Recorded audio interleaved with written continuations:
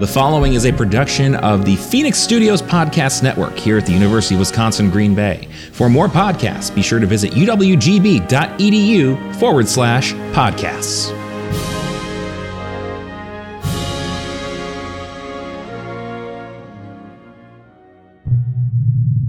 This is serious fun.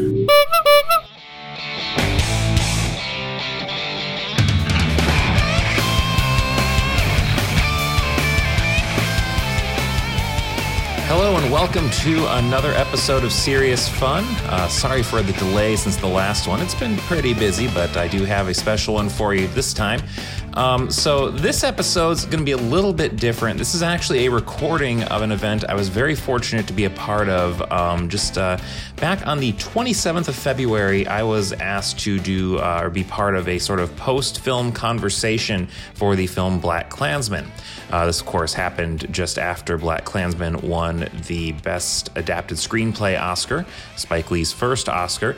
I sat down alongside UWGB history professor Vince Lowry, and we talked about and sort of facilitated this longer-ranging conversation about this film and also just sort of what it says about race relations in America, analyzing it from that sort of media criticism, film perspective, putting it in its historical context, and really sort of unpacking what it teaches us and what kind of instruction it offers for living in our contemporary society, as well as the parallels that it can draw. So just as a side note, the audio on this is not great. I recorded this with a portable audio recorder, had to kind of boost the levels in post. So it's not quite perfect. It's pretty good, though, considering we didn't really have a great recording opportunity or great setup for it. So I just want to make you aware of that.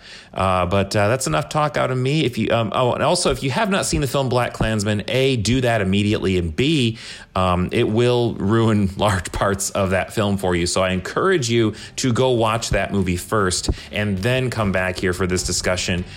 It's Vince Lowry and myself leading a very spirited conversation about the film BlacKkKlansman on Serious Fun.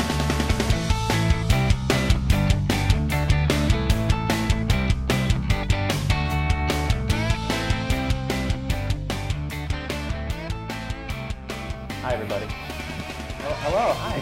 Nice to see you all. Thanks for coming out. So just quick show of hands. How many of that was your first time seeing the film? Okay. Wow. Okay. So that was exciting. So we got a lot to talk about, as you can imagine.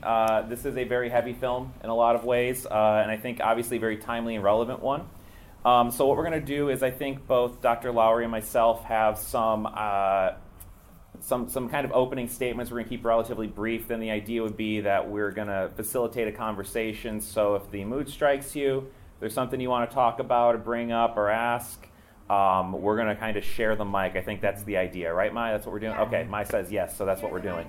Yeah, okay. So I'll go ahead and start, if that's all right. I'm going to be taking kind of the more media criticism side of this because that's really more my background. For those of you who don't know, my name is Dr. Brian Carr. I am an associate professor in the Communication Information Science Department. I teach classes in mass media, game studies, sports communication. I'm also the advisor for the Black Student Union. I see a lot of the BSU students. Hey, stand up, be recognized. These folks are doing amazing things. Yeah, right now. As your advisor, I'm saying stand up. Yes. They're doing great things here on campus, and I'm really proud to be their advisor. So I'm going to be taking, again, the kind of the media criticism side of things, and I love this film. I'm just going to be upfront about it. This is honestly one of my favorite movies from last year, and part of it is the fact that I think, because there's a really legitimate conversation to have about this, and hopefully we can maybe get into it a little bit tonight. How many are you familiar with Boots Riley, the director of Sorry to Bother You? Have anybody seen Sorry to Bother You? Highly recommended if you haven't seen it. It's a really good companion piece to this movie, I think. But he actually criticized Spike Lee, saying that the film in a lot of ways fabricates history. It kind of glamorizes Ron Stallworth, a guy who, as we see in the film and in his own memoir, talks about how he essentially was undercover spying on Stokely Carmichael, a lot of black activists and that kind of thing. He talks about COINTELPRO, that kind of thing.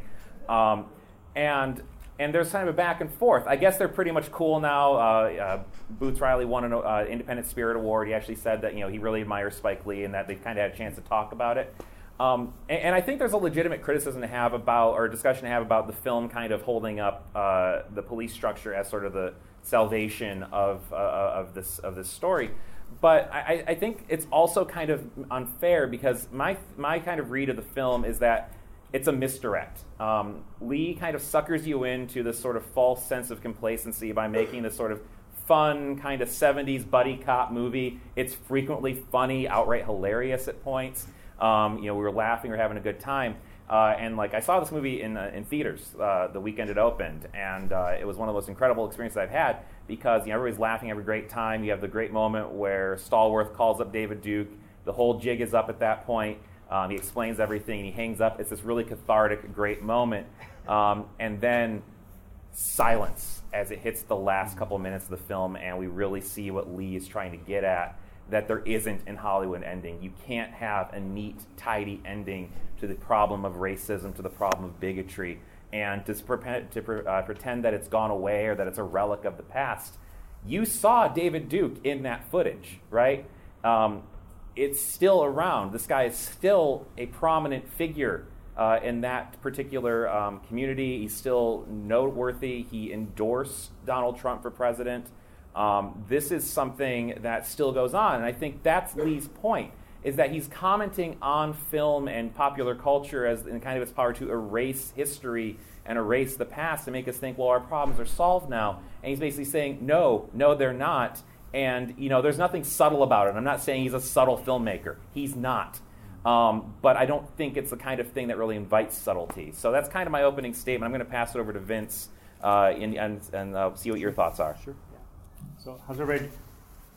Okay, I'm gonna assume that worked. So my name is Vince Lowry. I teach in the history program. I'm also the interim director of the GPS program here on campus. And when I watched the film, the thing that struck me right out of the gates in that first scene. So I don't know if anybody picked up. Anybody noticed what the film was that you saw that very brief clip of? Anybody catch this? The sort of scene. Anybody know what film that was? It was Gone with the Wind, right? There are all of these references throughout the film to the lost cause, right? These essential pivotal moments in American culture and specifically American film history, right? We have the birth of a nation is screened later on in the film, right? So 1915, as Harry Belafonte's character says, this was what we would today call a blockbuster, right? Millions of people saw the film. It was obscenely racist film, right? Coming first from the mind of Thomas Dixon, and then from D.W. Griffith, and then taken to even further lengths and sanitized by David O. Selznick's adaptation of Margaret Mitchell's Gone with the Wind, right? So we have Spike Lee really engaging an American culture and these iconic films that are at their core perpetuating ideas about race, perpetuating a racist structure. And part of the power of Gone with the Wind was the fact that it sanitized all of that, as you're saying, and really managed to, in its own way, misdirect people. But as Brian and I were going back and forth, the thing that struck me, and you get this actually in that opening weird kind of series of takes featuring Alec Baldwin, who, by the way, no accident, Alec Baldwin is the character there, obviously plucked out. And actually one of the questions you sent us, it was like, why is Alec Baldwin, the guy who impersonates Donald Trump on Saturday Night Live, playing this role?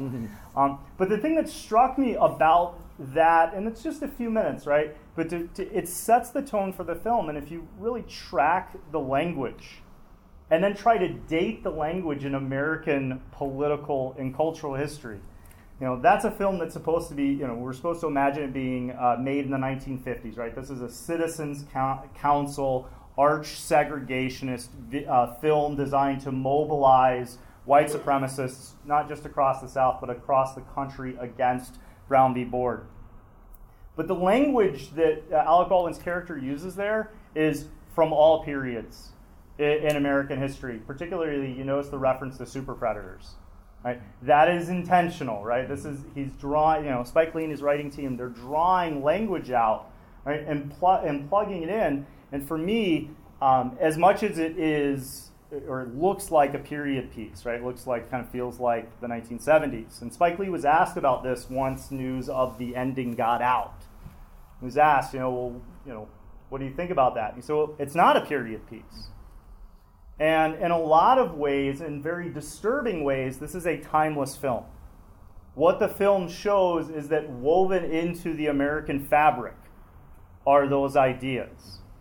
When you think about the Ku Klux Klan of the 1920s, when the Klan is reborn, that is a national mainstream organization. So for David Duke to be this national figure again, it's simply returning to a period in which the Klan was a prominent and powerful political and social organization in the 1920s.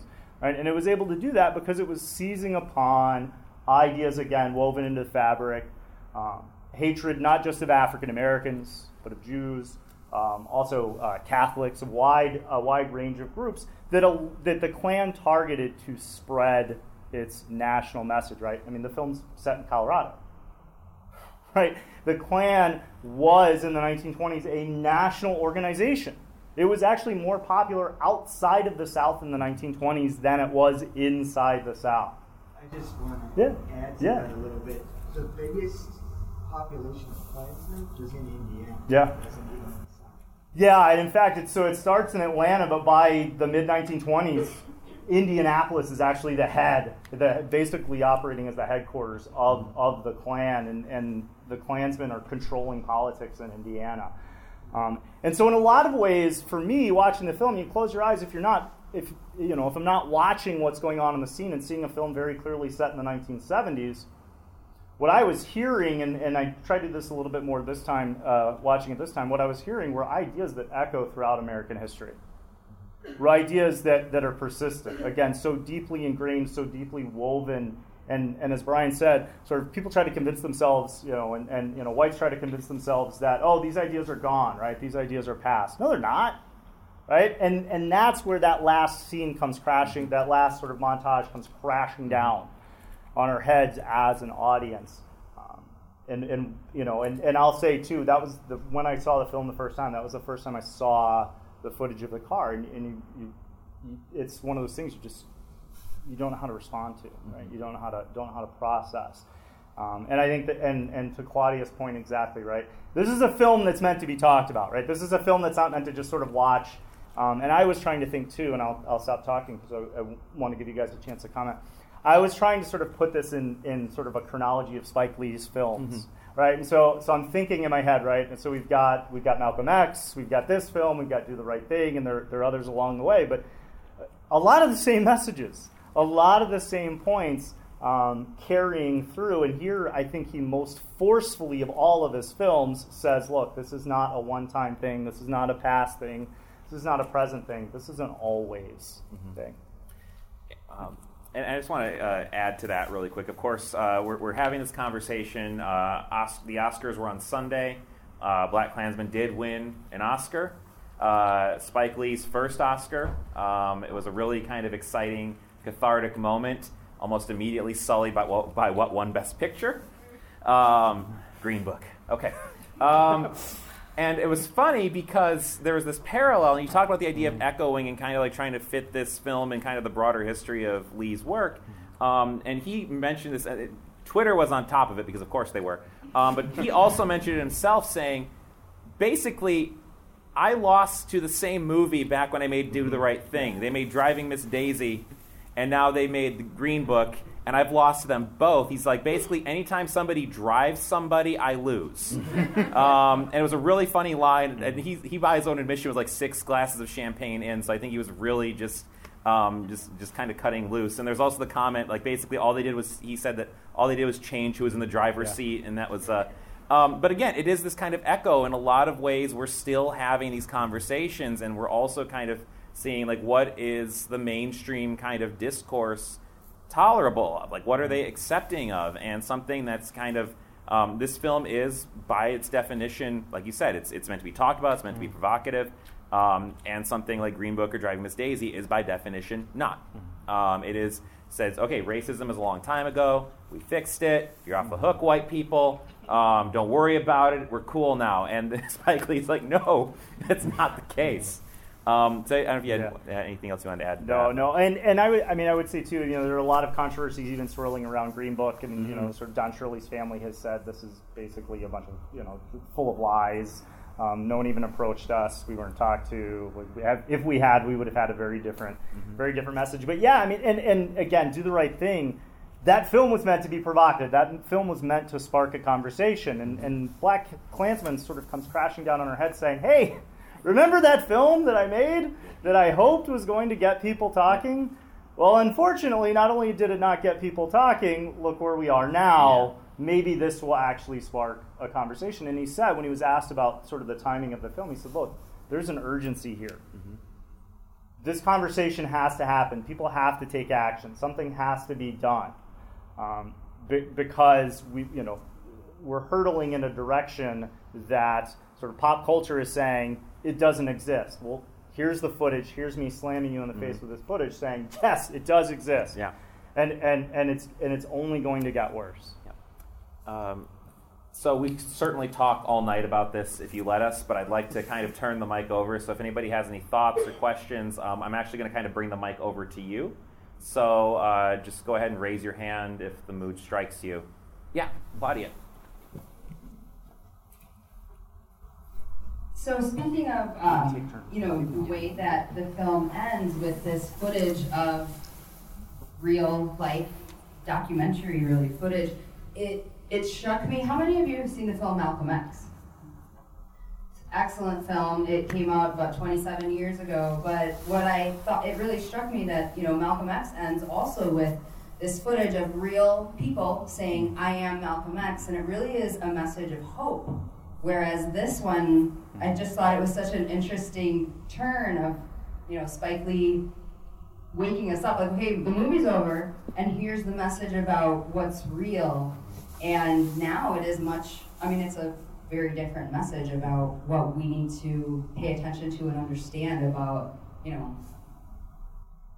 this doesn't end with that hopeful message of like, oh look, we're celebrating Malcolm X's legacy, because here we are now 27 years after he made that film and we're talking about the same things. I think Spike's tired. I think that comes across a lot in this film. He's very tired. It's been 30 years he's been doing this and not much has changed. Yeah, I think that's a really good point. And again, like to your thought, like it really does kind of, so I actually have not seen Malcolm X, so if you want to speak to that, I think it'd be really instructive. I haven't seen it in a while. Okay. Other thoughts, other questions? So when Spike Lee received the Academy Award, his speech was considered the most political of the night, and he had mentioned basically rallying the troops for 2020 in this upcoming presidential election. And I had recently just come across a video of, is it Harry Belafonte, yeah. And it was, he was sitting down, I believe it was a Black Baptist church, and Hillary Clinton and Barack Obama were sitting in this interview, and Harry had mentioned something along the lines of whether or not the Democratic Party was even worth being salvaged, and kind of going along the lines of during that period of time, jumping to now, and Harry is still very much so a political activist as he was then, supporting Bernie Sanders. Spike Lee also came out supporting Bernie Sanders. He didn't say anything at the Oscars, but looking more towards the future, specifically within television and film, how, I guess, coming from, I think, our perspective from communication and mass media, how much do you think politics and the political climate is going to contribute and has contributed to the need/drive to produce these films? And is it one driving the other more than more so or less? Right. That's a really great question, and the short answer is it's going to contribute a lot. I think that assuming that media is apolitical is automatically a mistake. You see a lot of people like, well, I don't want politics in my comics, I want politics in my movies, I want politics in my games. It's like, too bad. We live in a political world, okay? And we use media, and historically have always used media. We've used art, we've used creative media to comment on the world around us, right? And right now, it's a world that there's a lot to comment on. And I think you're absolutely right when we talk about this kind of thing. You really do have to take into account that this is a period wherein marginalized groups in particular, there's a lot to be concerned about. There's a lot to be afraid of. And Lee absolutely speaks to that in this film. And I think that certainly in his work, that's always been a strength. Even when he makes kind of a more traditional, like straightforward action movie, or kind of a movie that's not aggressively or intentionally political, there are still elements of that in there, right? Because that is his interest. And I think that we have generations of filmmakers and media creators who are not afraid to alienate an audience for the sake of for the sake of their art. Because the fear is like we can't get too political because it's going to hurt the box office. Not as many people are going to buy this, right? But I think you are seeing more people, certainly not at the sort of major corporate level, right? The major studios are not rushing to put out, films that advocate burning down the system and starting over because guess who is the system? It's the major studios, right? But I do think you are seeing a lot more stuff in the independent sphere, and there is a push. We're moving that window kind of to the point where even those major studios have to at least start taking very tepid kind of steps to address these things, right? So we are now in a point where we have major superhero films that are aggressively political, right? We have these multi-billion-dollar productions that are trying to make a point and trying to say something, and even if it's a very kind of surface-level, simple message, it's still, I would argue, progress. And I don't know if that quite answers what you're asking. Is that if you want to challenge me on it, because I'm not sure I'm quite answering what you're trying to say. I think actually what you had led to was like the next point or the next question. Okay. Would be, are we seeing media trying to imitate, or I would say capitalize necessarily on these issues within film, such as you were talking about superheroes, Aquaman talking about environment, obviously Black Panther was extremely political, but mixed feelings within the Black community on who the hero was in that film.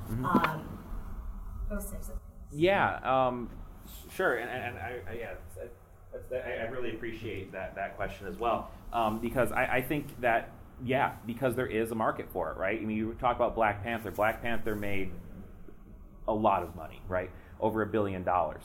And what's the first thing that happens once Hollywood kind of gets an idea? So Crazy Rich Asians, Black Panther comes out, like, oh, well, there's money to be made in telling stories that are not the white experience, right? And there's money to be made in telling stories that have a sort of political or social kind of perspective to them, that are not just kind of straight down the middle crowd pleasers, right? That you can add those dimensions and you're not necessarily going to scare people away.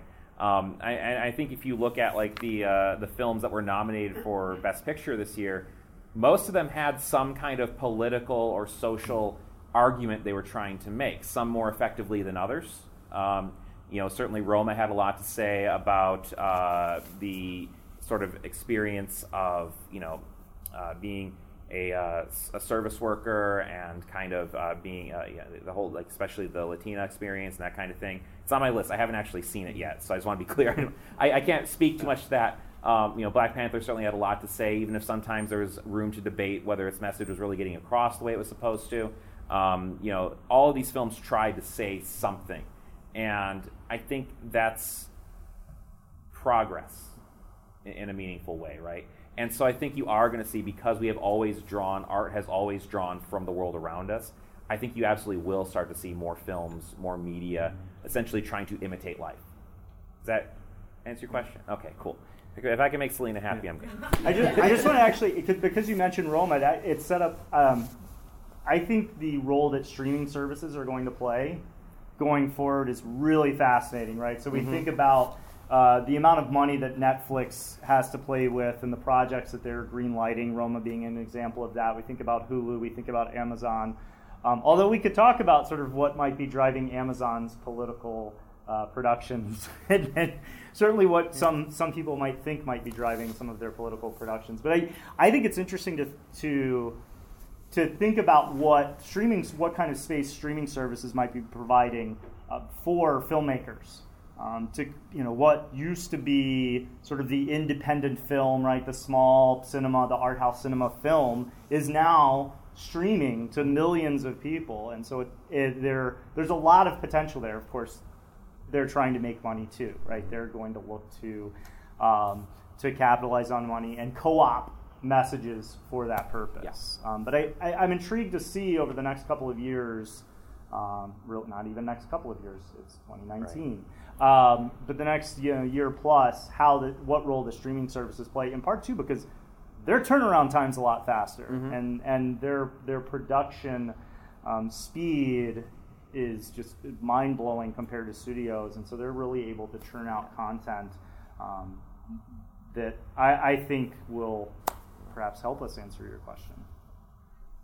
Do you want to jump in? Yeah, just real quick. Sure. And considering how data-driven so much of the streaming model is, like Netflix is all about data, it's all about algorithms. They're going to really prioritize films that speak to, they've got a lot of user data and sort of like, if you like this, you'll probably watch this and that kind of thing. So if we see people kind of having an appetite for that sort of stuff, they are very much going to be driven toward that. But I think you also mentioned a really good point, the idea of co-option, right? There's a point where advocating for social change, advocating for social justice becomes less about a genuine desire to do it, but more about trying to cash in on a trend, right? And that is something you always have to be at least cognizant of. And like from a critical media perspective, where do we draw that line? And it's not always an easy answer. So it's certainly a lot to think about in that regard. We have a question in the back. I'll run it up. Yeah. So watching this film evokes Du Bois's like double consciousness, and I'll have you explain that. But it was one of those where I'm like, okay, I'm watching him, and he might be too black to be a police officer, maybe too blue to be within like his black community, but then he's a black guy playing a white guy, so it's like a double consciousness of that theory. But you can just explain to the students what that is and what that means, and maybe how it's portrayed in the film, because I thought that was really interesting. I'm like, that's what came to me. Thanks, Oprah. That is sort of old school, right? You get a question. You get a question. So Du Bois, W.B. Du Bois, for me that was such a great moment in the film, right? And I think it shows Spike Lee working and his writing team working on lots of different levels, trying to do lots of different things with the film. W.B. Du Bois, who's one of the founders of the NAACP, writes about the double consciousness. It's in the first essay in The Souls of Black Folk, this pivotal text in the early 20th century. And Du Bois is one of the great American intellectuals, an essential figure in the early civil rights movement. And one of the ideas that he really engaged in that text that comes out here is this idea of the double consciousness, the idea that for African Americans, they're at once American and of African descent. And that Americanness denies that Africanness, right? And so, and casts it in a particular light. And he deals with the concept in a couple of different ways. There are actually several different definitions within the text. We get one of them here. But much of that essay centers on the psychological consequence of that two-ness and the warring of identities in the minds of African Americans in Jim Crow America. And Du Bois documents his own experiences. He documents the experiences that he had interacting with African Americans, first in Nashville when he attended Fisk University, and then he spent his summers teaching in rural schools, and then later went on to teach at Atlanta University. And so he's writing based upon these experiences. And and so Lee's trying to engage how here's this idea that Du Bois posits in 1902 in the midst of sort of the construction of the Jim Crow edifice, and here's Lee and his writing team saying, again, as we've been talking about, this remains an issue. When people use, when the term American is thrown around, and for me, this is, watch political discourse. Right? When people throw around the term American, the language is loaded. Right? The language is intentional. You've heard the term dog whistle. Well, the term American itself carries a dog whistle, right? That it's designed as a signifier for different audiences. One of the things that I do think is interesting about the film is that it then turns that same concept on Adam Driver, right? So the Jewish cop who, well, I'm not really Jewish though, and sort of how he's forced to engage this identity, and the same with this concept of passing, right? And how the film engages Driver's ability to pass, and what that means for him, and then to be thrust into this environment where he faces a world that he didn't have to confront as he grew up, that wasn't a part of his life in the same way that it was a part of Ron Stallworth's life, the way that it was a part of Patrice's life. And so I appreciated how the film worked to actually broaden that concept and force, as Ron Stallworth does there in the conversation in the records room, you're a part of this too, whether you know it or not. Right? Whether you want to be a part of it or not, you're a part of this.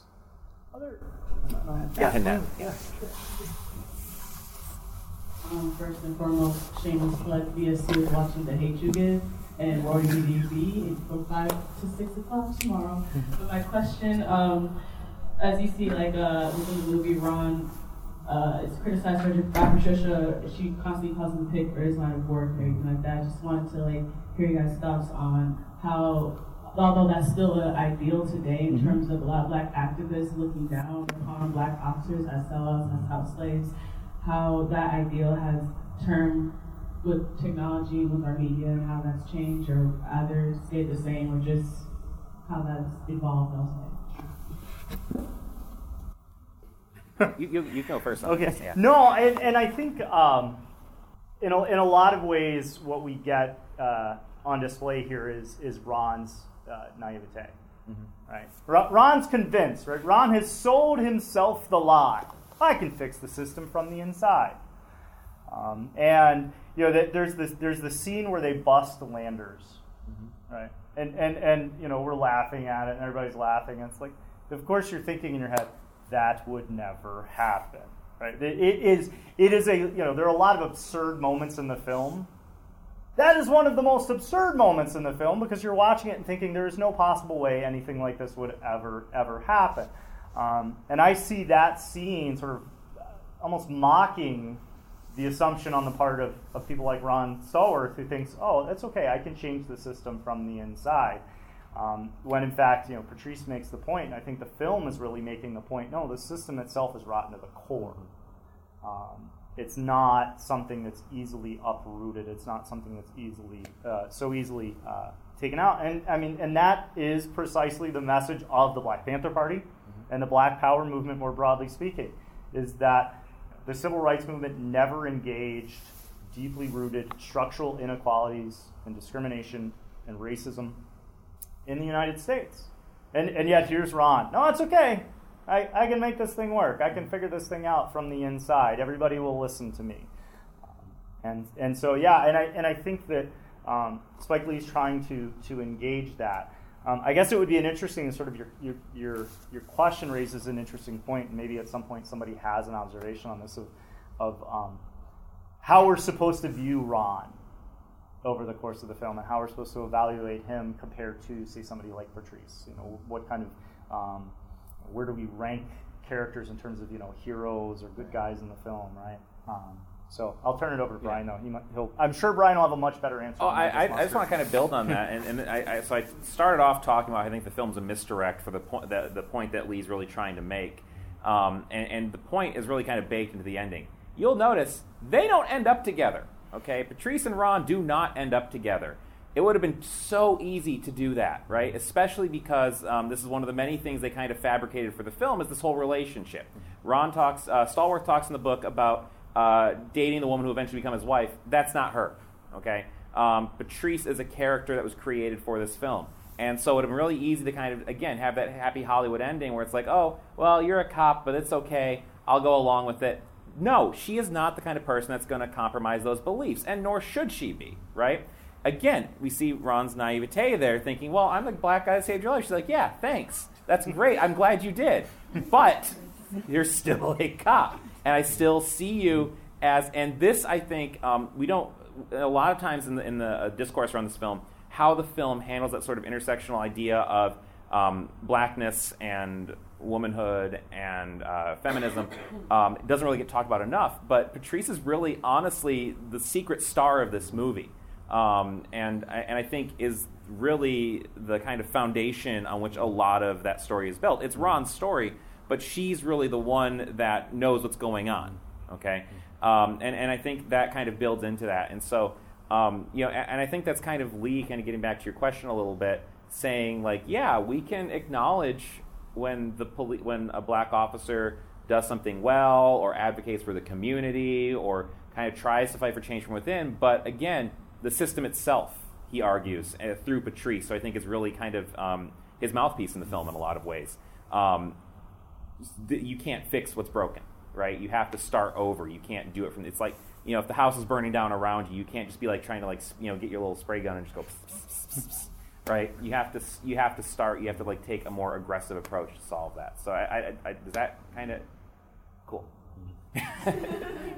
Okay, we had a bunch of hands. So I think I think you had your hand up before. I'll get to you next. Okay. We'll get to everybody eventually. Thank you. As I was watching it, I think I was probably slightly naive. So when we get to the end and they show the footage of all the white supremacists, that was a moment where I was like, wow. Because I was amazed at the amount of people who openly were marching in support of those beliefs. And then I started to think to myself, like, how many of those individuals are out in public? They're teachers, they're crossing guards, So I think I kind of agreed, like, the system is truly broken, and the question is now, how do we fix it? And I kind of, like, I know you're talking about the movies kind of supporting the hope that things are progressing and getting better, but I question if they truly are, because Spike Lee is making another film, 27 years later. Right. Yeah, thank you. Yeah, and certainly this film is not making that argument that things are getting better. If anything, it's saying that things are bad, and they were bad, and they're going to continue to be bad until they acknowledge why they're bad, right? We can certainly say, like I said, I think, if you look sort of at the broad arc of the film industry, you see a lot of movies trying to say, hey, if we all just kind of get along and kind of do this kind of stuff. That's like, that's kind of stuff Farrelly was up there on stage saying when Green Book won. And so it's like, oh, if we just talk to each other, things will be better. No, okay, great, that's part of it. But and Lee basically says, as long as we have the system where, like you said, we have people who are just allowed to kind of go, like in the film, and this actually does come from the book, they had 2 Ku Klux Klan members working at NORAD. Okay, NORAD deals with things like nuclear missiles. Yeah. They deal with things like, real high top-level national security stuff. And that's just 2 of them, right? We have no idea how many are deeply rooted within the government, within law enforcement, within all these things. And so, because, like you said, you wouldn't know, right? Because, the film has gotten some criticism for kind of portraying the Klan as sort of these bumbling oafs because it kind of like makes you take them less seriously. But again, Lee does that for a reason, right? He's trying to say this is how we see them in the media, but the reality is they're organized, they understand public relations, they understand how this stuff works, and that makes it even scarier because, again, you don't know where they are, right? And they could be enacting policy, they could be enacting change. I mean, we've had people in the government who were members of the KKK, right? And not that long ago, okay? Byrd, for example, in his younger days was a member of the KKK. He renounced it, but still, he was open about it. Many others haven't been.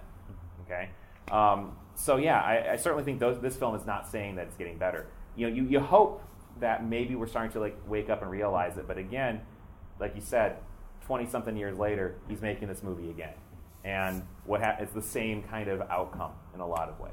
So that's a really good point.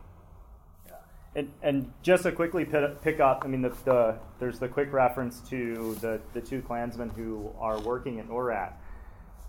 This is a major problem today, right? Neo-Nazi groups are recruiting in the United States military. Mm-hmm. They're recruiting highly trained, heavily armed white men to join their cause. This is, and when I saw that, Adam Driver, asked, "Oh, are those guys military? You guys military trained?" This is a major issue, right? This is an issue that the military itself has become concerned about, sort of as a consequence of studies that nonprofit groups have done.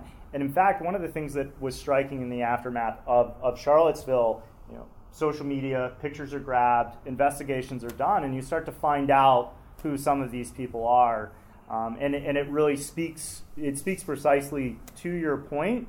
And I think the film does a very good job of capturing what David Duke was trying to do through the Klan and what the Klan was also trying to do through in the 20s, to cast itself as this respectable mainstream organization. No more hoods, no more robes. Put on suits, change the language again, employ dog whistles to mobilize like-minded folk. But we really do. I mean, it's the same kind of thing. You see Richard Spencer kicking around in different places, right? And then sort of, he tries to cast himself as this intellectual, right? And it's sort of this sophisticated individual. And it's the same kind of thing. It's trying to cast a particular image, and the reality is far darker. And in this way, I see the film really as an alarm bell, as a fire bell going off. Trying to get our attention to make us realize that the clock is ticking. Yep.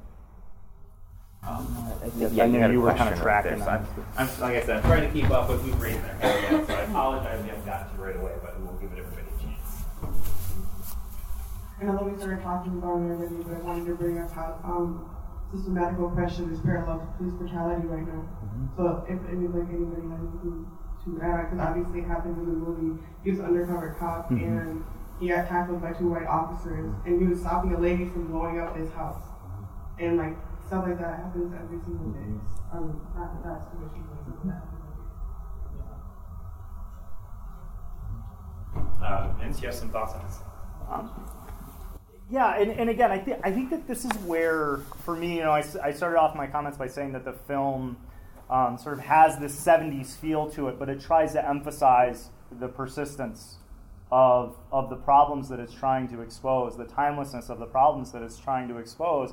And I think you're spot on. That scene where he's assaulted by two fellow officers, right, really, I think, conveys precisely this point, right? Here is, yes, you're kind of in the moment thinking, okay, it's the 1970s, you're seeing the vehicles, right, you're thinking period piece, but in that moment, you're snapped out of it again, right? You're realizing, wait, is this the 70s? Is this 2019? Right? You have this kind of moment, and it occurs, I think, throughout the film. There's another one that kind of, Lee does this, I think. There's a moment where David Duke is narrating. He's like, oh, I wish that and we can talk all day about Topher Grace as the casting decision. I love it. Incredible decision. It's hilarious. But there's this moment where he's saying, oh, I want somebody in the halls of Congress to praise Western civilization, and he goes on and on. He's talking about Iowa Representative Steve King. They're almost verbatim quotes that David Duke is, Grace's character is spelling out there. And again, I think you have throughout the film these scenes that are designed to shake us and make us question, wait, am I watching something set in the 1970s? Or am I watching something that's set in 2019 or 2018 when the film came out? Regardless of whether the movie was based on, it's still happening today. No. I agree with you. I'm saying that I think that's sort of the film's. It's his misdirect. Spike Lee's misdirect is he wants you to kind of get in the mindset of this as a period piece, but then he intentionally puts these scenes in to say, no, this is still going on. This, nothing has, patterns have not changed. Society has not changed. The structure hasn't changed. The system hasn't changed. No, I think you're spot on in identifying that scene as one of the best examples of Lee doing that. Mm-hmm. Yeah. Do we have some other questions? Okay, yeah, you had your hand up, and we'll get. So I think we'll come back around. Maybe this is a question for both of you, but maybe I'll start with Vince here. Yeah. That whole scene of when they're in the conference hall, the hotel, and you have that older black gentleman speaking to Beatrice and her characters, and the whole the story about Jesse Washington. Was that like another piece of the movie that was kind of added in there, or was it actually like, were they trying to portray something real? Like, was that a friend of Jesse Washington's? Or? So the case of Jesse Washington is in fact very real. Yes. Yes. Harry Belafonte, I believe that the character he plays is fabricated. That was Yes. Harry Belafonte, yeah. But the story he's talking about is very, very real. I believe the photographs are even real. Yeah, and so, and the thing that struck me as I watched the film is not just Belafonte telling the story and being surrounded by the images, but then the cuts between that and the Klansmen watching Birth of a Nation. And he's spot on. The Birth of a Nation inflames whites. It fuels the rebirth of the Ku Klux Klan. It sparks racial violence. And one of the things that's striking about the photos is that after all those photos were taken and circulated, Waco city leaders attempted to basically hide them all, destroy them all, because the NAACP got a hold of them and used Jesse Washington's lynching as a centerpiece of their campaign for anti-lynching laws. They wanted a federal law because they knew there had never been a prosecution of poor whites perpetrating a lynching. And so they wanted to make it establish a national law that would give the federal government jurisdiction in lynchings. And so, did they just do that? No, a couple of different, I think among the presidential hopefuls have been calling attention to this. The Senate years ago passed a resolution apologizing for its failure to pass such legislation in the 1920s and then again in the 1930s. And the vote is something like 98-0-2. The two senators who refused to cast a vote for it, and all this was a resolution saying we apologize for not acting, were the two senators from the state of Mississippi. And so, again, right, there's sort of this persistence. But that scene to me, right, and it's the mirror, right, because Belafonte's telling this story of witnessing the lynching from above, and there's John David Washington, Ron Stallworth, watching a cinematic watching the Klansmen in a frenzy, watching a cinematic lynching, and that was part of the power and potency of D.W. Griffith's Birth of a Nation, was that it provided whites all over the country with this opportunity to experience this, and they then acted upon that in a wide range of ways. Yeah, so that scene in general, there's a lot to talk about. So when I was in my undergrad in my broadcasting degree, we also wrote film, broadcast and cinematic arts. And so we actually watched Birth of a Nation because it was seen as a historically significant film. I hate that movie so much, okay? It's an incredibly, apart from the racism and the absolute rewriting of history, it's also just an incredibly tedious film. This is the kind of movie you already, if you want to like it, if you're going to like it, you pretty much already have to agree with it. And so I would argue that honestly, even from a film studies perspective, I think we should maybe reevaluate including this film in a lot of film studies courses, because whatever historical significance it has is offset by the fact that it was essentially used as a Klan recruitment tool. And so it's... Maybe that's the historical Well, it is part of the historical significance, but as they do correctly point out, this was a blockbuster film. It was one of the first films that was kind of this traveling attraction. And so it would go from town to town, and they would sell out the theaters, and they very quick, he said Wilson, right, was the president? Yeah. Woodrow Wilson basically said this was history written in light. That was all 100% true. And Stallworth actually does talk about that in his book. Like, he writes this kind of he goes off on this page-long tangent about Birth of a Nation that they basically sort of wove into that monologue that Belafonte gives. But there's and so what's important about that is that the same sort of cross-cutting technique you see in this film was used in that movie. And that was intentional. That was 100% intentional to kind of illustrate it. And so it's, again, Lee commenting on film itself and film's role in these issues. But the other thing I think is fascinating, I didn't catch it so much until this viewing, is the scene, and it's one of the only times I think this film really, truly breaks the fourth wall, is that point where we're cutting back and forth, and there's that static shot of Harry Belafonte's character and the BSU students holding the lynching photos and staring at the audience. And I hadn't really noticed it. I've seen, the third time I've seen this movie. This is the first time it really jumped out to me. This is, again, kind of Lee saying, you need to face this. You need to be aware of the history behind this film, behind this organization, and look at the human cost of this. It is essentially saying, do not look away from what we're showing you.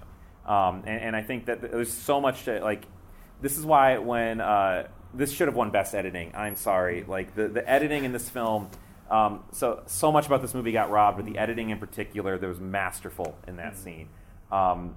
If you had any, I was just that the way that scene is cut, the way that it's edited, is so powerful. I mean, why there are a handful of scenes that stick with you, but that one is. I mean, I sort of think of Lee's films and.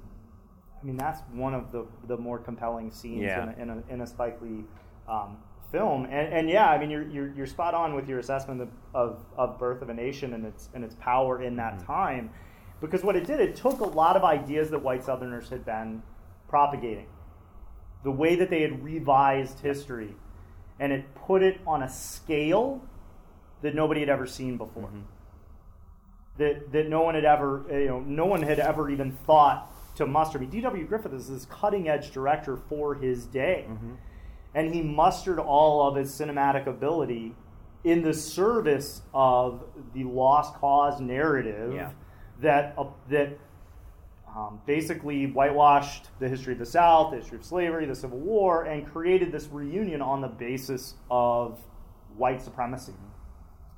And it just kind of aside, if you want to be really disturbed, go take a look at Amazon and look at the reviews for The Birth of a Nation. Oh no. They are, as you might imagine, watching Klansmen erupt in celebration. Although I will say there is apparently somebody a few years ago, and I haven't seen it, basically re-edited it, designed to sort of turn the whole film on its head. Yeah, that'd be interesting. And one other thing because I know you got a question, I'm going to get to you in 1 second. But the other thing this film does, and so it's easy to look at Birth of a Nation was a long time ago. This film directly calls out Gone with the Wind, and I'm so glad it does.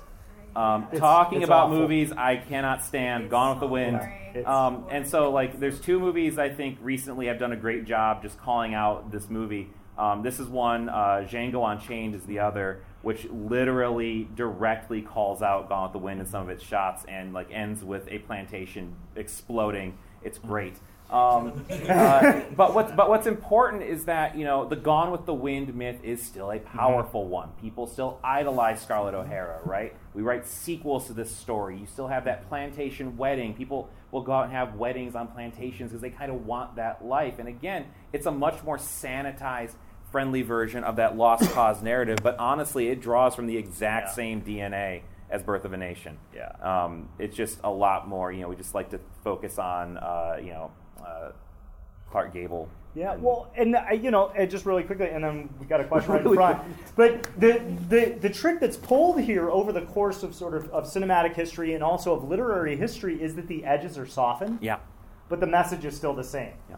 The messages are softened. I mean, Thomas Dixon is this rabid racist who has, there are all kinds of questions about his mental stability.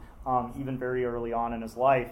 But over time, the edges of his message are softened, but the message itself does not change. And it gains new power as it's introduced to new media. And, only Disney can hide Song of the South, right? Everybody else is still watching Gone with the Wind, right?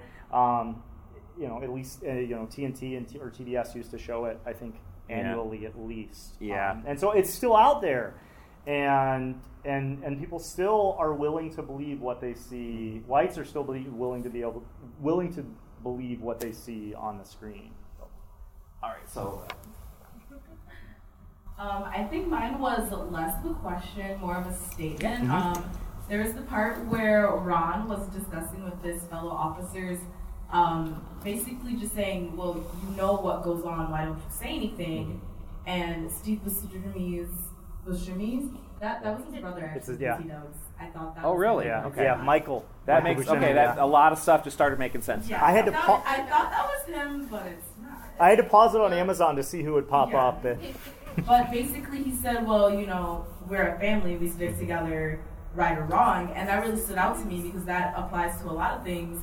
I guess personally in my experience to the Black community, with a lot of the things that are going on, namely the trial of R. Kelly, how the Black community treats everything in that same vein. We stick together right or wrong, even though we may acknowledge that certain aspects of our community are wrong, we still stick together. And that kind of that was just very impactful to me because it's there's a lot of similarities between different places. So the Black community, the police force, the KKK, we all kind of root ourselves in this value of brotherhood, not necessarily sisterhood, but brotherhood and sticking together regardless. And it's just kind of maybe we shouldn't do that anymore. That's all I wanted to say. That's a really interesting, and I hadn't considered that, but and Ron specifically says, I wouldn't want to puncture the blue coat or curtain of silence, right? But yeah, it does kind of talk a little bit about the whole notion of the in-group and the out-group. If you're part of a group, you have to protect that group and you can't challenge it. And as Vince said, that's what makes that scene where they bust the racist cop so completely unbelievable. The idea that they would all go along with that. And again, I think it's all in the service of what Lee's trying to do. He's trying to I think he increasingly makes the story more absurd, more artificial, to kind of build you up, oh man, okay, this is a good time. Just waiting for Ain't No Mountain High Enough to start playing. It's great. And then, oh, right, that's right. Racism, it exists. And it doesn't just get solved that easily, right? I love that whole montage of him walking through to ELO's Lucky Man and just kind of it's just a perfect song choice, and the way that John David Washington is kind of has him walk, he's kind of I've fixed it, I've solved the problem, and then no. Yeah, that's a really good point. Yeah. No. Okay. I had to write this down, otherwise I'll forget. I think one of the more impactful moments for me was the portrayal of the Black Panthers in general. I'm still waiting for a Black Panthers film that portrays them as the heroes they are and not as violent criminals in which they are left out of our history books a lot of times as being. I know I didn't know much about them until I got to college and started looking into them myself.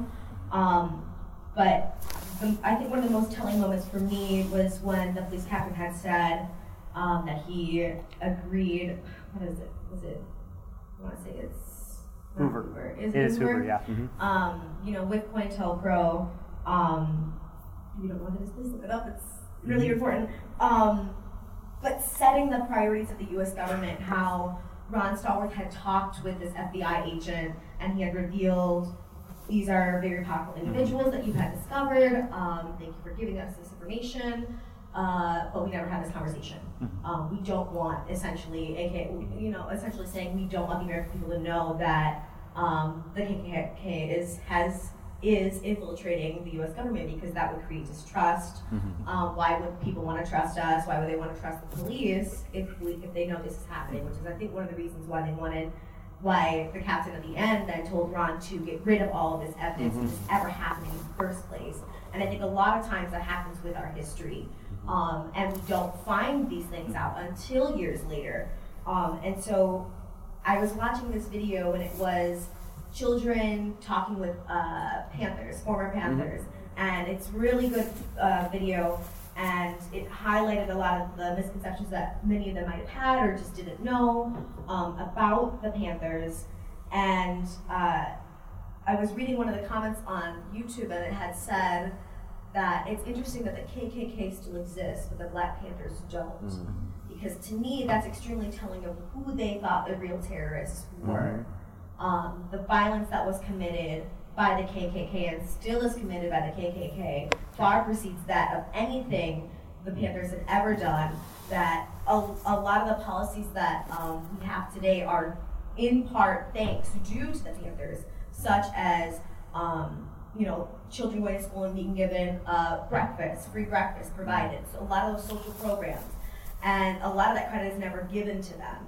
And so I'm still waiting for that film in which they're portrayed in that way. I've seen documentaries, I've seen those things, but I think that it needs to be in the mainstream, and that misconception needs to be dispelled.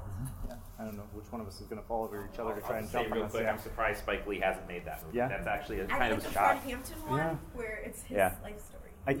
That's actually coming out. Is That's it? I've seen a documentary. That's been greenlit. I saw that. Is it a documentary? No, or it's a film. Film? Yeah, so it's a feture film. I saw I think on IMDb the other day, or maybe it was one of the historians I follow on Twitter. So this is a really interesting question. I'm gonna sort of point to Victor right now, because in History 207, Introduction to African American History, Victor asked me a question one day about precisely this issue. Right? How is it that the Black Panthers are targeted in the way that they are, yet white supremacist terrorists go virtually unchecked in the same era?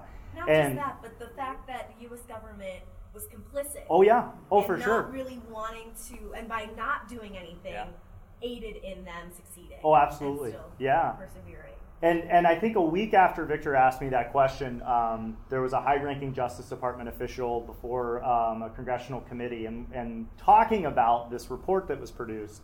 And the report went on at length about the dangers posed by the Black Lives Matter movement. And a congressman said, Congresswoman, it might have been Maxine Waters, and basically said, so where is the section in your report on white supremacist organizations that the Southern Poverty Law Center has documented?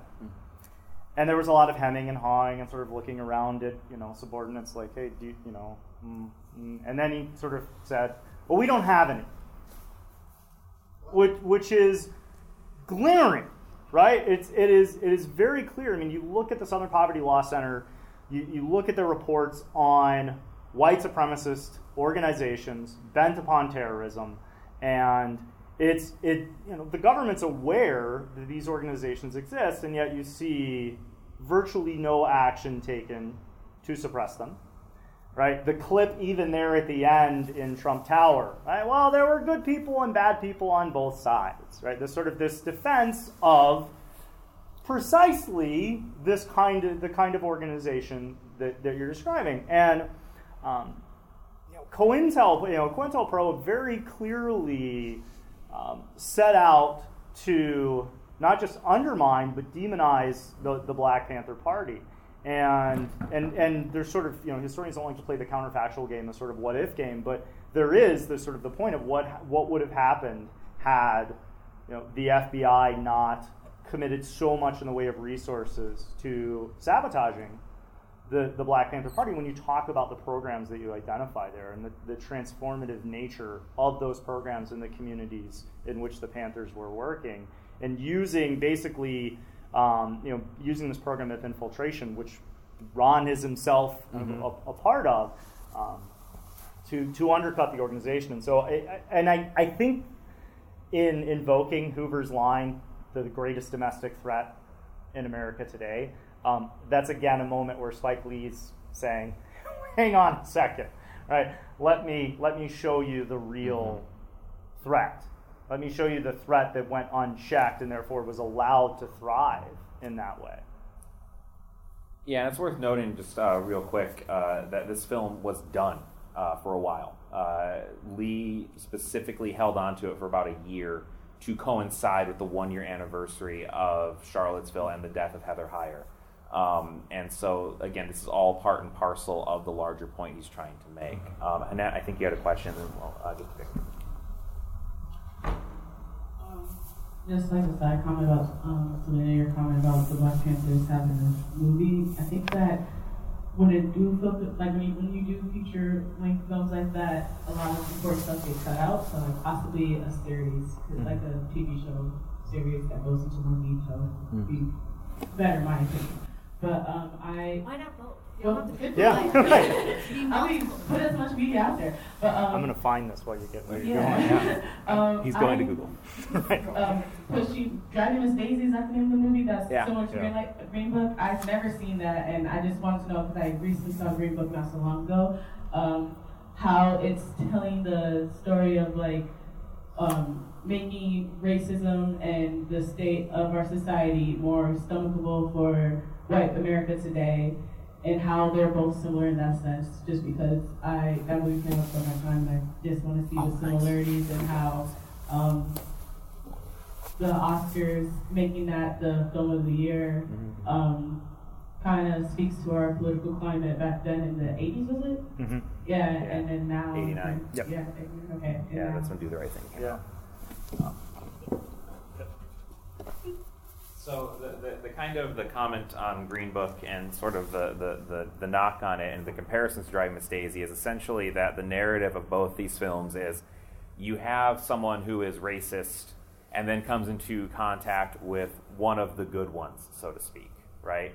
And by so doing, they're like, oh, well, maybe they're not so bad after all. This person's my friend. There's actually, if you know Seth Meyers, the comedian, he and his writer, I'm drawing a blank. She's super funny, but I cannot remember her name for the life of me.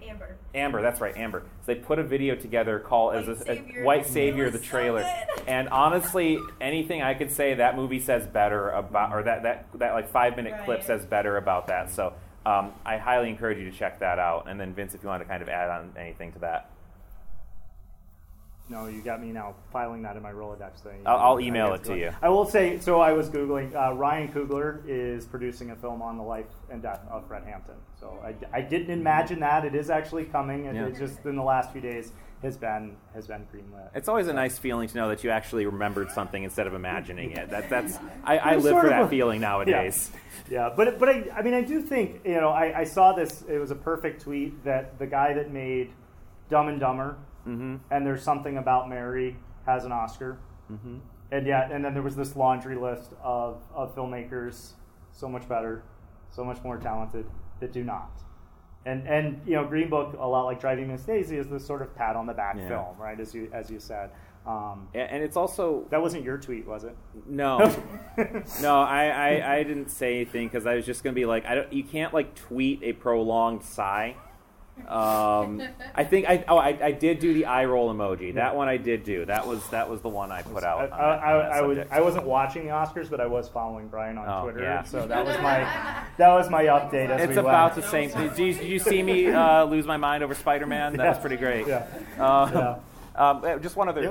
One more quick thing. And sorry, I do think it's important to note that part of the reason that movie won is the way that the Best Picture ballot is cast. It's preferential voting, so basically they kind of just like average out each of the votes. So the upshot of all of it is that enough people had Green Book toward the top or middle of their bracket that all the other movies kind of split the vote, and Green Book's like, well, it's the least objectionable film. And that's basically what it is. In broadcasting, there's this term, least objectionable programming. It's not good, right? It doesn't have anything interesting to say or add anything. But, if you turn it on, most people won't leave the room.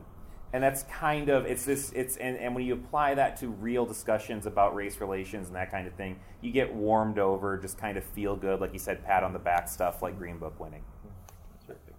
Oh, yeah. I just want to speak on Selena's comment. And I also have a question as well.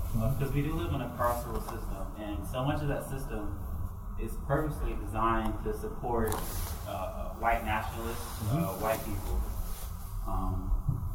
When you look at the Black Panther Party, the party was essentially obliterated from the face of the earth. You look at how Fred Hampton died, murdered in his sleep, shot. 21 years old. 21 years old. I don't know how many times he was shot, but. And the Cook County Jail didn't even admit it till, I don't even know, 20 plus years later that it was an actual assassination and not just. Exactly. So you have black people, black political activists being, obliterated, hunted, and killed. And the agents, police officers, are being supported by this carceral system, by the American prison complex. And so there was one moment in the film where the black cops is talking to the president of the BSU chapter, and he's talking about he wants to change it from the inside, and we're here saying that you can't change it from the inside. I guess my question to you is, if you can't change it from the inside, then how do we attack those institutions? Because right now the institutions have the power. They have that, they have the American prison complex on their side. I just finished reading this book. It's called Slavery by Another Name by Douglas Blackman. It basically suggests that, and it's true, slavery has transitioned. It hasn't gone anywhere. It's transitioned into what we have now. And so I guess that's my question to you is, how do we attack those institutions if it's not the way that he's suggesting? Because what we have now, and you look at the Black Lives Matter movement, every time they have a protest, how many people are arrested? How many lives are destroyed? And so you say, have these marches, have these protests, but how can they be successful if all this power is on the other side? Unfortunately, I don't think I'm going to muster an adequate answer, because it really is. I mean, we think back to the civil rights movement, right? We think back to Martin Luther King Jr. right before he's assassinated. You want to talk about kind of like state level acts. I mean, the FBI was basically trying to convince King to either leave the civil rights movement or commit suicide. Right? I mean, this is stated fact, documented fact. But there's this moment the night before King's assassinated. He talks about sort of the future of the movement, almost kind of seemingly anticipating his impending assassination. And there is this moment in the speech in which he very clearly signals the end of this struggle is not near. He says, I may not get there with you. I mean, it's this sort of ringing, haunting moment in his speech. And in that, there's this, I think, a concession of what is a multi-generational struggle. Right? And King understood, I think, in ways we don't fully give him credit for, precisely what he was up against, right? Precisely what he was battling. I mean, that's what at the core the Poor People's Campaign was trying to do, and aligned in a lot of ways with some of the initiatives that Selena described that the Black Panther Party was engaged in. And not to put, this is where I'm going to start to get to the answer, not to put too much weight on the 2018 midterms, but there's some fascinating results in there. There's some inspiring results in there. And some of the campaigns that were run, the messages that were delivered, the messages that were victorious. And that's not to say that 2018 changes the political landscape. It would be naive of me to think that 2018, the midterm somehow changed the political landscape. But some of those elections certainly, I think, have given people pause to think about the power of the ballot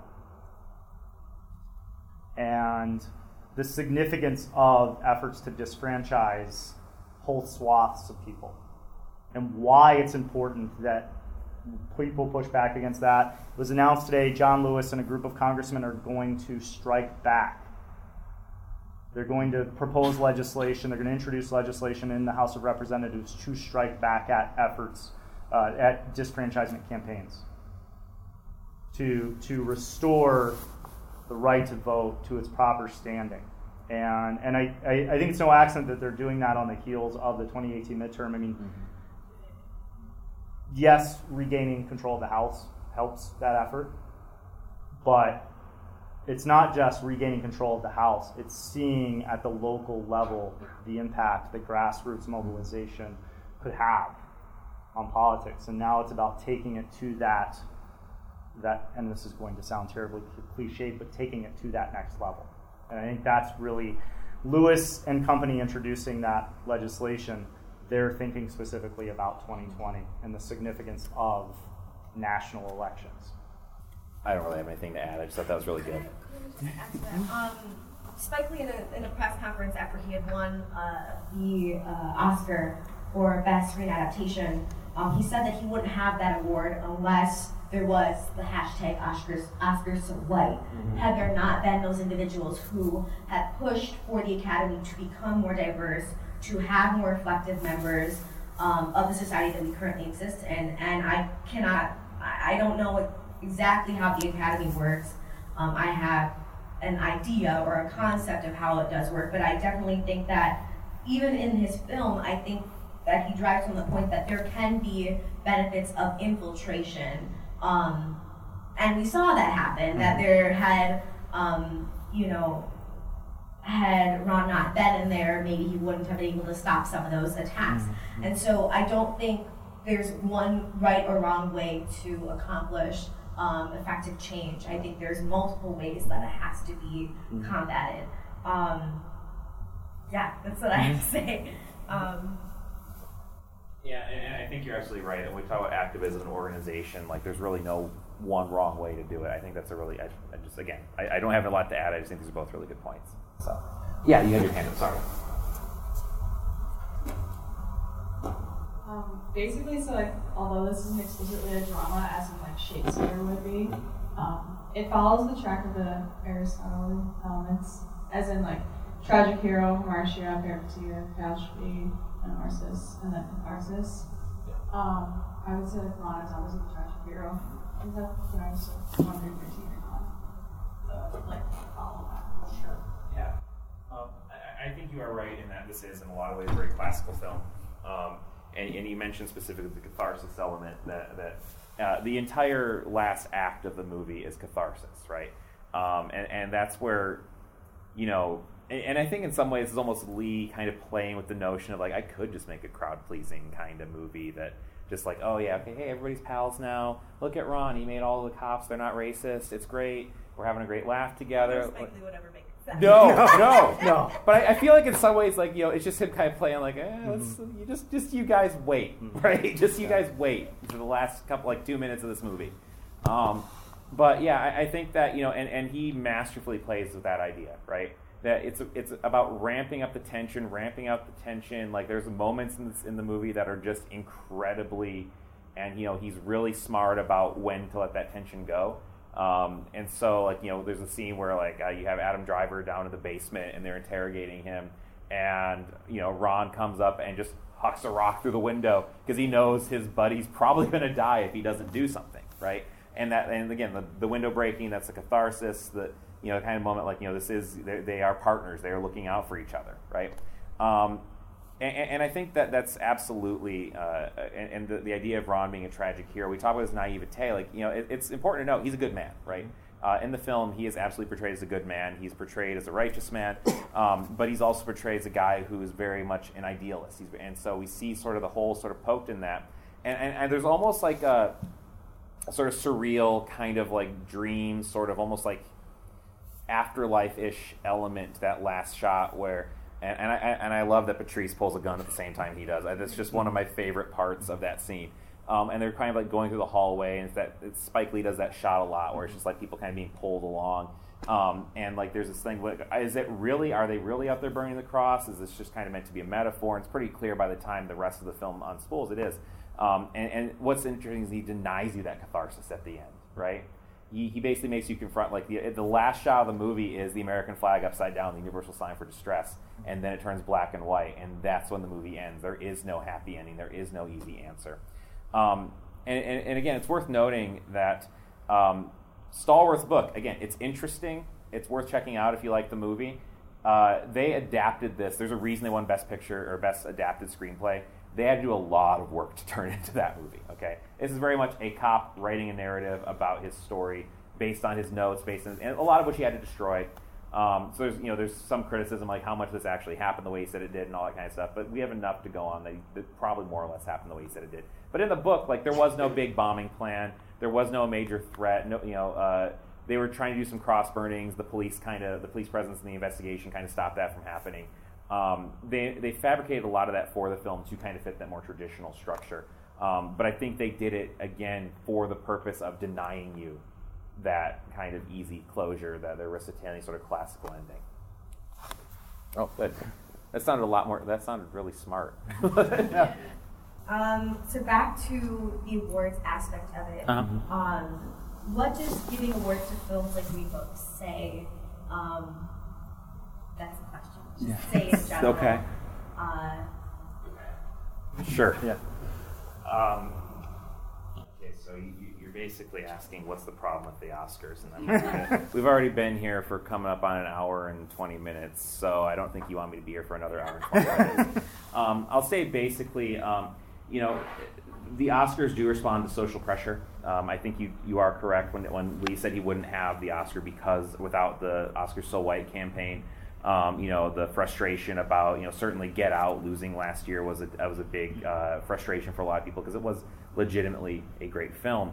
And I'm actually struggling to think, what did win Best Picture last year? Shape of Water. That was good too. But Get Out was better. So it shows, and I think the more instructive question is not just like what wins Best Picture, but who gets nominated in which categories, right? Why wasn't Ryan Coogler nominated for Black Panther, right? If we're looking at overall director and craftsmanship, he certainly deserves a lot of credit for taking, a big kind of blockbuster comic book movie and kind of like using the craft and the genre to sort of pay homage and tribute to African culture, but also to raise some really important questions in this sort of like hypothetical kind of science fiction atmosphere, right? But historically, like, it is very, very rare to have any more than one non-white director, or certainly more than one black director, because I don't want to erase Alfonso Cuarón, who is himself Mexican. But it is like the Academy can't handle that much change at once. And you have to understand that the people who are making the voting decisions are very old and very white. And they have a sort of vision of Hollywood. So when Green Book wins the Best Picture Oscar, I think it's instructive to say that there's a quote from the show Parks and Recreation that I keep coming back to, where Ron Swanson says, "Awards are stupid, but they're less stupid if they go to the right people." And I think that's kind of the way to look at the Oscars, is that it's important not to get too hung up when they get it wrong, because you have to understand that Hollywood is still very much run by old white guys who pretend kind of social liberalism and social justice, but they're really deeply fiscally conservative and very kind of socially conservative in a lot of ways. Let me push it even further. Yeah. What does that say, or rather, what message does it send? Okay. When we award those types of films versus other types of films, not just the Academy Awards, Grammys. Yeah. You see this across the plane, especially for people of color. Yeah. Not getting their recognition, and we're talking this is going to mean jobs for them. This is going to mean increase in pay, and they're denied those opportunities across the board. What is that? What message is that setting? Is that reinforcing that I think it absolutely who is deserving of this recognition and who isn't? And you're right. Like it absolutely does raise that question of who's deserving and who's not, and it does have consequences, right? Like if you can say, "Hey, I made an Academy Award-winning movie," all of a sudden people want to make your other movies, right? So as much as it's kind of fun to say, like, don't get too hung up on the Oscars, there are repercussions, there are consequences to winning an Oscar or losing an Oscar, right? And I think it does kind of still say that the people who are the tastemakers, the ones in charge of these voting academies, these industry voting academies, are still predominantly thinking about things a certain way. Like, you brought up the Grammys, and that's an interesting point. So we had a Best Album category. So I don't know anything about the Grammys, just full stop. Music is none of my business. But the thing, so I got nothing against Casey Musgraves. She's fine. But in a category where you had Kendrick Lamar just dropping an entire album because he saw Black Panther, he's like, I'm going to just go ahead and make an album, and it's great. And then you had Janelle Monáe doing this incredible science fiction, epic film concept album, and just being, Janelle Monáe, which is just in and of itself, I think, deserves an award. How do you justify that? And it is, a lot of it has to come down to, I think the other question is, who do we allow to be the tastemakers, right? Should we maybe consider, if we're going to take these things seriously, they're going to be taken seriously, maybe we should start opening up the voting and kind of changing the way these things work. And again, that comes back to that question, how can we change these things? Maybe it's not possible just to do it from the outside. Maybe you have to have people make a real concerted effort, put their careers on the line, put that kind of stuff, and go out and do it. It shouldn't have to be that way. But has anybody seen the Two Killings of Sam Cooke? I have not. It's fantastic. It's out on Netflix right now, and it's all about how Sam Cooke was actually really involved with the Black Panthers, and he talks about Muhammad Ali and how Sam Cooke was on the verge of starting a label so that Black artists could have their own, and he was mysteriously set up in this weird conspiracy. You guys have to see this movie. It just came out 2-3 weeks ago. Yeah. But it speaks to this whole idea about these empires that are really economically driven, but they're kind of under this guise of these are awards and these are artists that we are celebrating. But really, there's there's an industrial complex that is perpetuating white supremacy. And right. Yeah, for sure. And again, it is just it comes down to the thing. It comes down to who gets. If you really want to get in critical theory, Horkheimer or Adorno argue that basically there's this kind of structure where you have this sort of constant churn of media, of information that's just designed to kind of keep you complacent, and it's usually the powerful elites that get to decide that. So who are the powerful elites historically? Who are they in terms of identity? I mean, history kind of tells you the answer, right? And so it's fun to kind of poke fun at the Oscars, but there are, and you again, you got to this very well, there are consequences. And so what does it say when a movie like Green Book wins the Academy Award? Nothing good. But I just realized he also, the character who played David Duke, also mentioned, she won an Academy Award for playing that role. And I wonder if that was poking fun at that. That was 100%. Oh, yeah. Okay, absolutely. Right? There was no way that was accidental. Yeah. Drags the Academy. I just wanted to, just the whole, adding on to the message, what does it say when Mahershala Ali wins for Moonlight 2 years before and then wins for Green Book this year, in terms of Black representation within film and how we're getting recognized in just how the Oscars sees that. It's such a progressive moment for about a film starring Mahershala Ali, just having other actors and just talking about being Black and being queer to another drag in the space. Yeah. And look at Denzel's Oscar. For what was it? Training Day. Yeah. Well, he got snubbed a lot. Yeah. There was that year where he and Halle Berry both won, and a lot of speculation was that it was the Academy kind of we have a problem, so we're going to go ahead, even though, I enjoy Training Day. Is it Denzel's best work? Probably not. He's not exactly stretching his limits there. Didn't he get snubbed a lot in this movie? I believe so. Yeah. And I heard that they just threw him Training Day, the same he won he won along with Halle Berry just to make up for him. Yeah, the Academy has a long. Just if you look at Martin Scorsese, he won for The Departed, but is The Departed his best movie? It's good, but it's not Goodfellas, right? There's a long history of that, and so and that's why I was kind of hoping maybe Spike Lee would win one because it's they've overlooked him multiple times. It's they said it's the 5th time he's been nominated, and he only just now won an Adapted Screenplay Award. I don't have a good answer for you on that, but it is indicative. It's again, it comes back to that sort of we did this, we solved racism, let's pat ourselves on the back, we're the Academy, and we're great. So I don't know. Do you want to add anything or? No, that nails it. I mean, it really is. It's why award shows suck. Yeah. I mean, you're inevitably going in thinking this year will be different. Yeah. Just kidding. It's this, as you said, it's the same people calling the shots, and they're happy to take money, right? They're happy to take the money for tickets, right? And pocket that, but when it comes to the time to celebrate films, more often than not, you have to look to sort of smaller Infinite Spirit Awards, film critics circles to get the proper recognition for films like this. So. And the French. But again, it's this catch-22 because when something that does deserve it wins, it's pretty good. Yeah.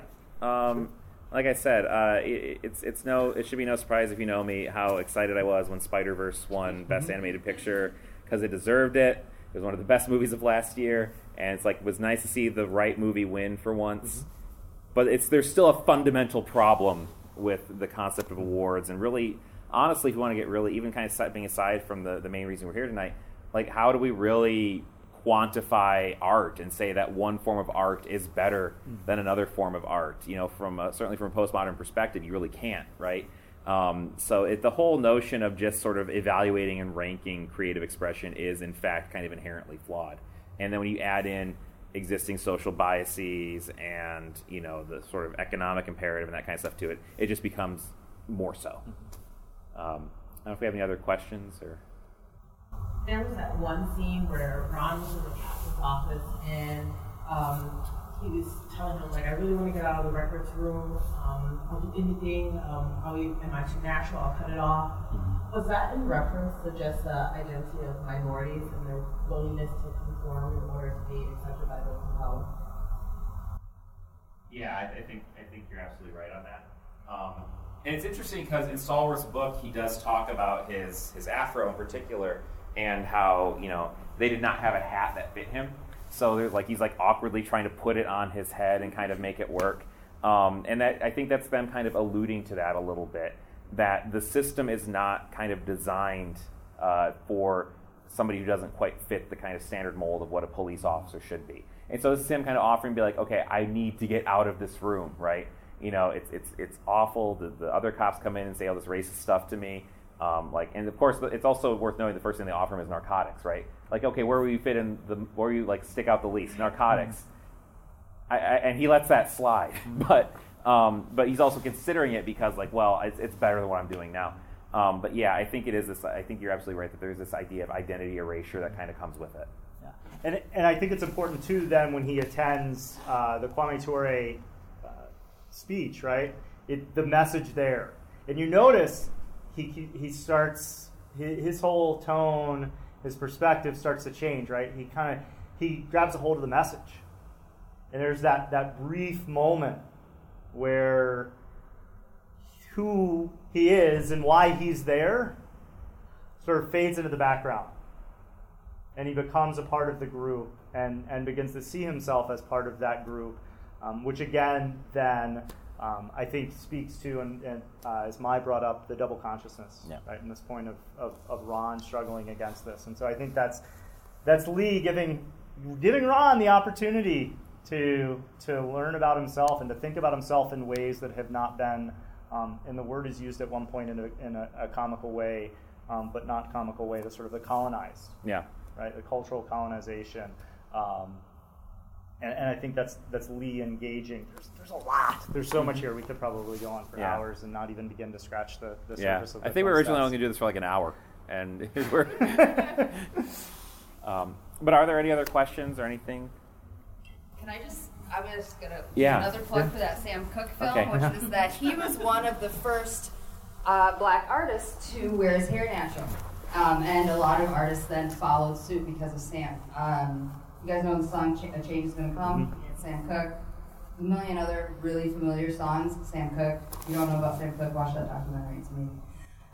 So anyway, yes, thank you so much for sticking around. This was an awesome discussion. I love talking about film. If you have other recommendations for films that you would want for us to screen and then have professors facilitate discussion, students can facilitate discussion, community members can facilitate discussion, please send your ideas my way. Again, my name is Claudia Guzman. I'm the Director of Student Life.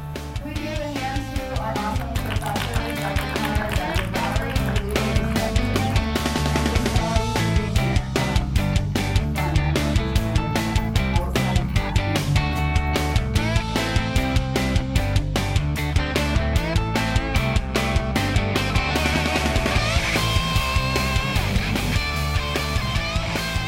And a special thanks to the offices at UWGB that put the event on, specifically our Multi-Ethnic Student Affairs Office and Milo Lee, as well as our Good Times Programming Office and our Office of Student Life. You heard Claudia Guzman at the end there. She's wonderful. Mai's wonderful. They're all fantastic, and they were really excited about this. So I was very grateful to be a part of it. Thanks to Vince Lowry for being a part of this, really helping to contribute a lot of historical legitimacy to the conversation. And thank you for listening. Make sure you're also checking out uwgb.edu/podcast. Of course, we are on Stitcher, so thanks to Stitcher as well. Until next time, I'm Brian Carr, and this has been Serious Fun.